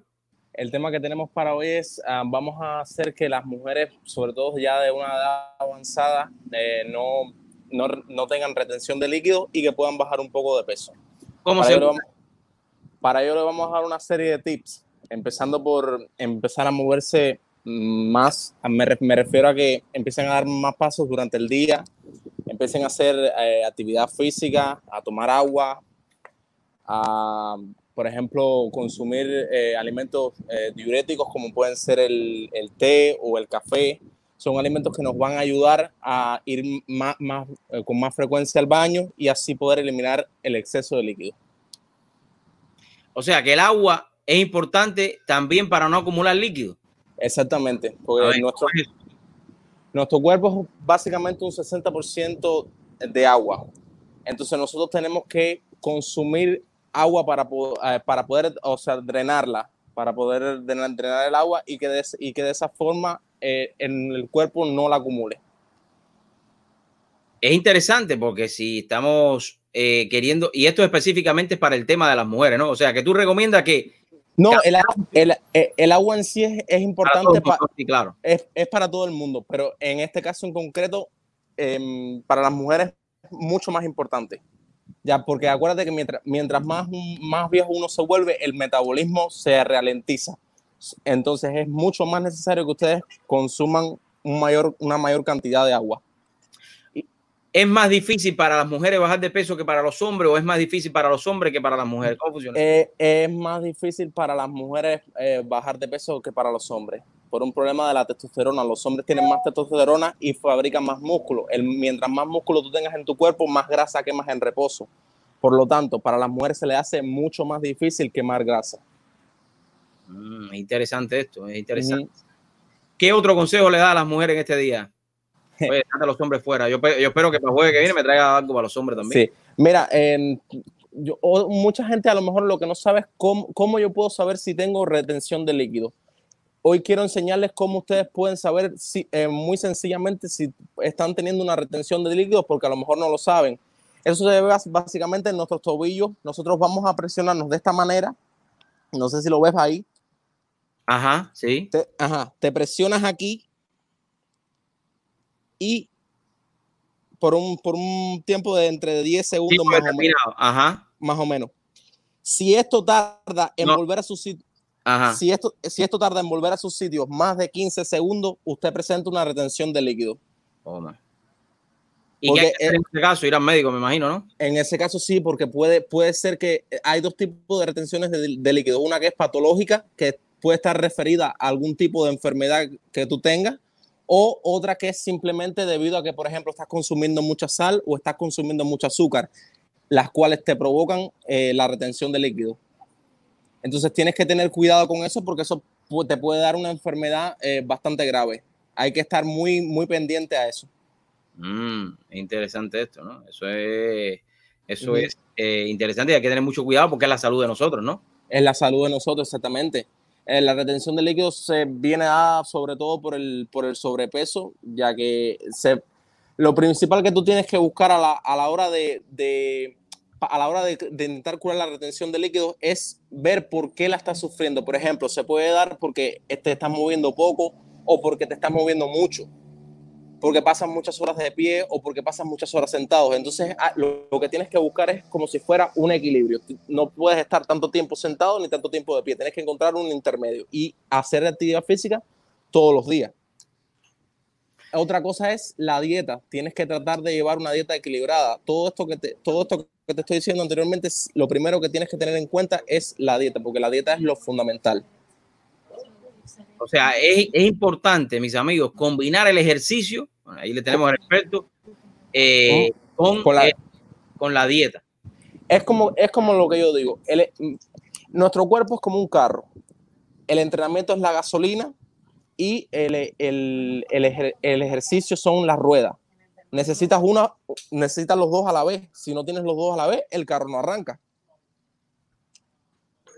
Eso es la combinación perfecta. Y yo quería hacerte una pregunta. Sabemos que las personas todavía tienen miedo ir a los gimnasios. Y en esta, ya sé que hay muchos gimnasios que están abiertos, ¿no? Pero todavía tenemos miedo para poder contaminarnos, etcétera. ¿Qué les recomiendan a las personas que hagan diariamente en sus casas? Pueden empezar a hacer entrenamiento en sus casas, pueden hacer un poco de, por ejemplo, lagartija, un poco de sentadilla, pueden hacer entrenamientos tipo HIIT que yo tengo en mi canal, que recientemente, hace algunas semanas subí un video sobre cómo hacer un entrenamiento HIIT en solamente 15 minutos y que les va a ayudar perfectamente a bajar de peso sin tener que ir al gimnasio y manteniendo su seguridad. Oye, George, quiero agradecerte. ¿Qué tenemos para la próxima semana? Para la próxima semana vamos a hablar de los carbohidratos, porque veo que hay muchos mitos acerca de los carbohidratos y quiero explicarles todos esos mitos de que los carbohidratos engordan por la noche, de que el azúcar engorda, todo eso se lo vamos a explicar porque me gustaría que ya le perdieran el miedo y que pudieran comer pizza y espagueti por la noche sin tener ningún tipo de miedo. No me digas eso, que mira, que me empieza a crecer la papada. Todo depende de el tipo de... Oh, hemos perdido a George. A ver. De la semana. Todo depende de qué, todo depende del tipo de alimentación que tú tengas durante la semana. Tú puedes coger un día y comer más o menos lo que tú quieras, siempre que el resto de la semana sea lo más sano posible. Ay, interesante. George, gracias por la oportunidad y nos vemos la próxima semana. ¿Dónde te pueden seguir las personas que están mirando? Me pueden seguir en mi canal de YouTube, Leo Fitness, y mi Instagram, Leonardo_Fitness22. Bueno, después te voy a llamar porque yo quiero que tú me pongas un plan para bajar la barriga y quiero tener abdomen. Está bien, perfecto. Propósito para este 2020. Gracias, George. Es importante. Gracias, mi tocayo. Nos vemos. Gracias. Bye. Yo creo que es importante, mis amigos, estar en forma. Estar en forma es sumamente importante, pero hay dos maneras de estar en forma, físicamente y mentalmente. Vamos a estar hablando en este momento, en estos últimos minutos de programa, con el doctor George de Florida National, doctor Pérez de Florida National University, sobre un tema que a veces a lo mejor no nos gusta hablar, y es el tema de la histeria. Creo que lo dije bien, doctor, te voy a dar la bienvenida y si no, tú me corriges porque no, ¿estoy bien o no? A ver, no, a ver, doctor, no te escucho, tienes que un mute, a ver si ahora te... Déjame ver, ok, sí, ya. Ahora, ¿me escuchas? Un poquito confundido con el tema dime. Bueno, la histeria de las masas es lo que estamos experimentando en estos días, después de lo del coronavirus. No sé si te acuerdas cuando comenzó la cuestión esta del coronavirus y que todo el mundo tenía que quedarse en las casas, las personas comprando papel de toile por cantidades inmensas. Oh. Entonces, todo lo que nosotros hacemos sin realmente tener una razón de ser, pero seguimos lo que hace el vecino, por ejemplo. Oh, espérate, doctor, pero esto es un tema buenísimo. Un tema bueno. No. Doctor, si quieres puedes levantar un poco el teléfono con tu mano para que puedas mirarlo más. Ahí está mejor. Ok, lo que pasa es que tengo Ok, vamos a ver si aquí se ve mejor. Acá. No te preocupes, que yo te voy a poner ahí bien para que pueda hablar, porque este tema me parece interesante. Ok. ¿Ya está bien ahí? Ya estoy tranquilo aquí, sí. Ok, si quieres puedes ponerlo. Mira, te voy a sacar un momentico de la pantalla. Ponlo físicamente en lo que yo voy a unos comerciales. Ponlo un momentico porque me interesa este tema. El tema de ahora, de cada vez que alguien hace algo, todo el mundo quiere hacerlo. ¿O está pasando algo? Ahora sí creo que sí. Doctor, ok, este tema. Ahora salió una aplicación, ¿no? Sí. De que las personas son hombres, ¿cómo va a ser tu parte femenina o la mujer tuya?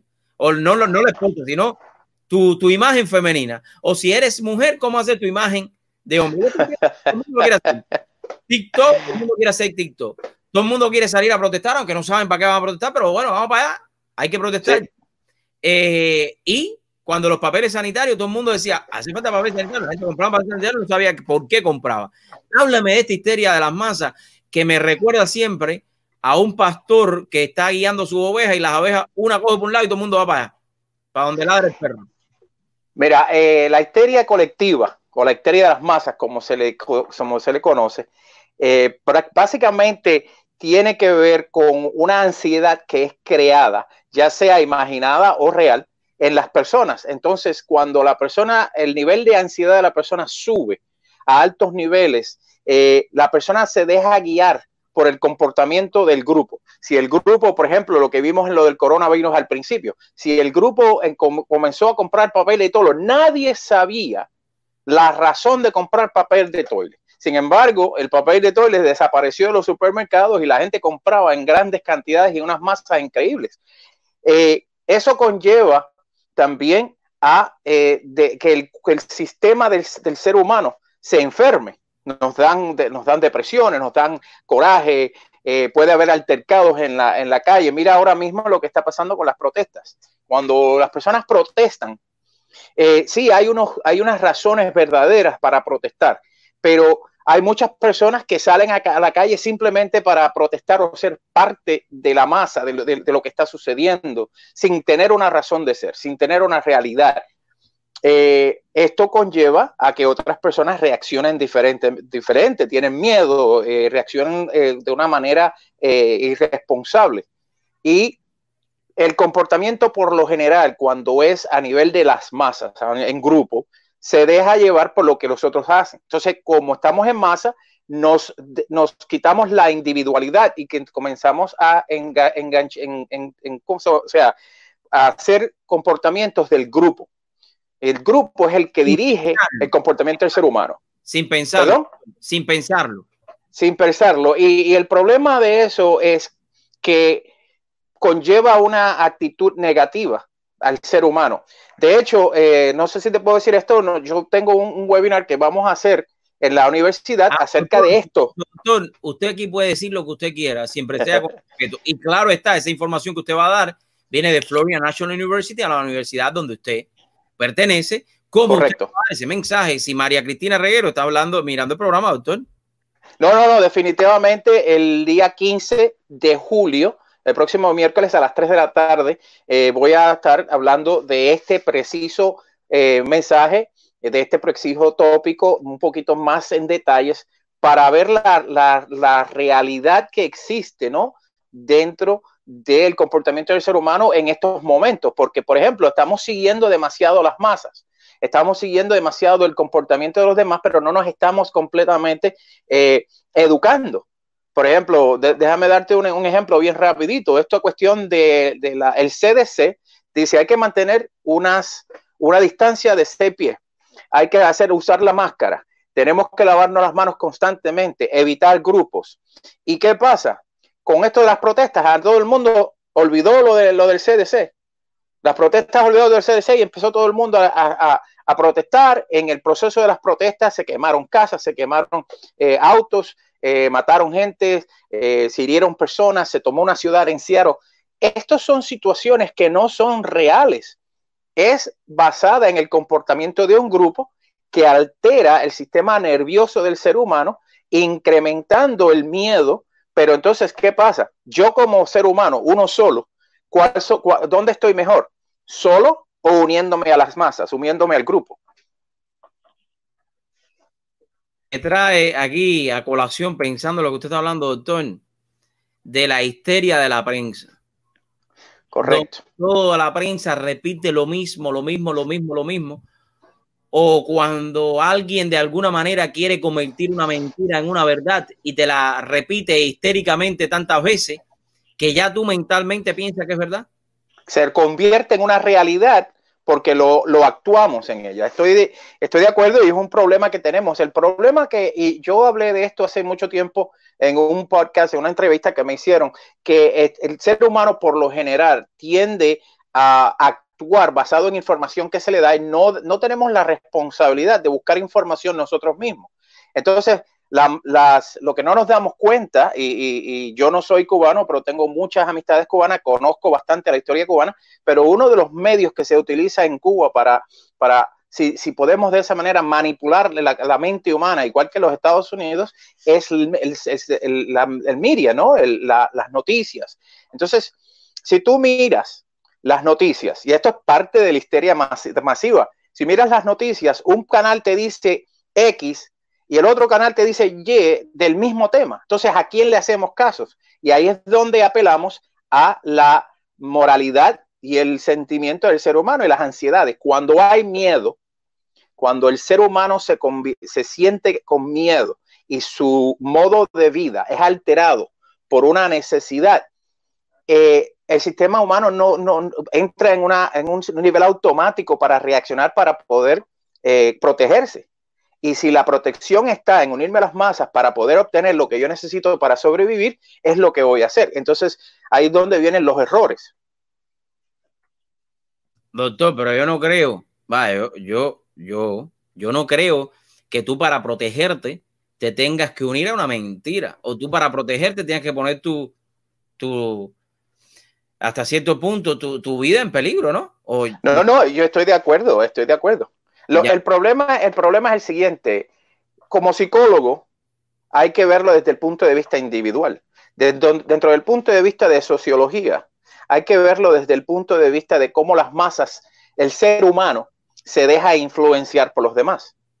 Porque ahora vienes tú, Dariel, y me dices, mira, aquí en Florida National University, eso es una compañía que está por el piso. Yo trabajo para FNU y yo te digo de adentro, eso no es así, esto es una universidad muy buena, tenemos muy buenos, pero si se corre una palabra entre todo el mundo que la gente lo crea sin entrar en detalles para averiguar la realidad, entonces lo que va a funcionar es lo que el grupo crea y no lo que el individuo sepa. Por eso hay que tener mucho cuidado en las ideas que mencionamos, lo que respaldamos como por ejemplo, yo como profesor, ¿qué idea yo voy a respaldar para darle conocimiento a mis estudiantes? Porque el estudiante es uno, pero entre muchos abarcan una idea que los puede deteriorar la sociedad, inclusive el grupo en el que ellos viven y la familia. Pueden tergiversar la historia completamente, yo creo, ¿no? Completamente y manipularla de cierta manera que no tan solo afecta el sentido físico, sino el sentido moral de la persona. Porque una vez ya tú entras en esa situación, hay una cosa que se llama dehumanization, que es quitarte el sentido humano porque estás actuando como las masas. O sea, nos viramos al sistema primitivo del ser humano. ¿Qué podemos hacer para ayudar a la comunidad en este sentido? Y sabemos en la familia, los jóvenes que son a veces con más energía. ¿Qué podemos hacer? Una de las cosas más importantes es educar al pueblo. Y de la única manera que podemos educar al pueblo porque es dándole, por ejemplo, los servicios que estás dando. Poder llegar a las familias poco a poco para que ellos vayan enterándose de lo que podemos hacer, lo que no podemos hacer, cuál es la historia real. Y la segunda, el individuo debería tener la decencia, ¿no? Diría yo, la decencia de tener un tiempo para averiguar la realidad, para averiguar información. Por ejemplo, vamos a volver al tópico del papel de toile, ¿no? ¿Por qué la gente lo estaba haciendo? ¿Cuál es la relación con el coronavirus? ¿Por qué? ¿De dónde viene esa situación? Y mucha gente no sabía. La ignorancia es el enemigo número uno del ser humano. Y cuando hay una ignorancia, hay miedo. Cuando hay miedo, crea ansiedad. Y cuando hay una ansiedad, el ser humano se ve completamente desviado a la pérdida de todo lo que pueda tener. Entonces actúa basado en lo que se cree que es lo necesario para protegerse a sí mismo. Doctor, gracias por la oportunidad de compartir con nosotros en esta tarde. La semana que viene lo quiero por acá con uno de estos temas importantes. Correcto. Para información a la comunidad. Cómo no, estaremos pendientes. Yo le voy a mandar un tópico para poder hablar un poco más, definitivamente. Gracias, doctor. Ha sido el doctor Pérez desde Florida National University para todos ustedes, compartiendo en vivo y en directo. No se convierta en una de estas personas histéricas que cuando otro hace algo, ahí vas a hacerlo. No. Mira a ver si lo que esa persona está haciendo te conviene a ti. ¿Ok? Para que no te conviertas en una repetición de lo que ya estaba mal. Nuevamente, quiero invitarlos a todos ustedes. Aquí voy a poner la información de todos los que están viendo en este momento para que nos acompañen este sábado 4 de julio. Ahí está, por supuesto, a las 3 de la tarde, junto al grupo Somos Más, que está invitando Eliezer Ávila y muchos que se han unido para este evento de familia. Ahí estaremos compartiendo con todos ustedes este próximo 4 de julio frente a la estatua, frente a la torre de la Libertad. Estaremos el 4 de julio dándole gracias a América, porque yo creo que es importante poder dar gracias a esta gran nación que tanto nos ha entregado a muchos emigrantes que llegamos a tierra de libertad.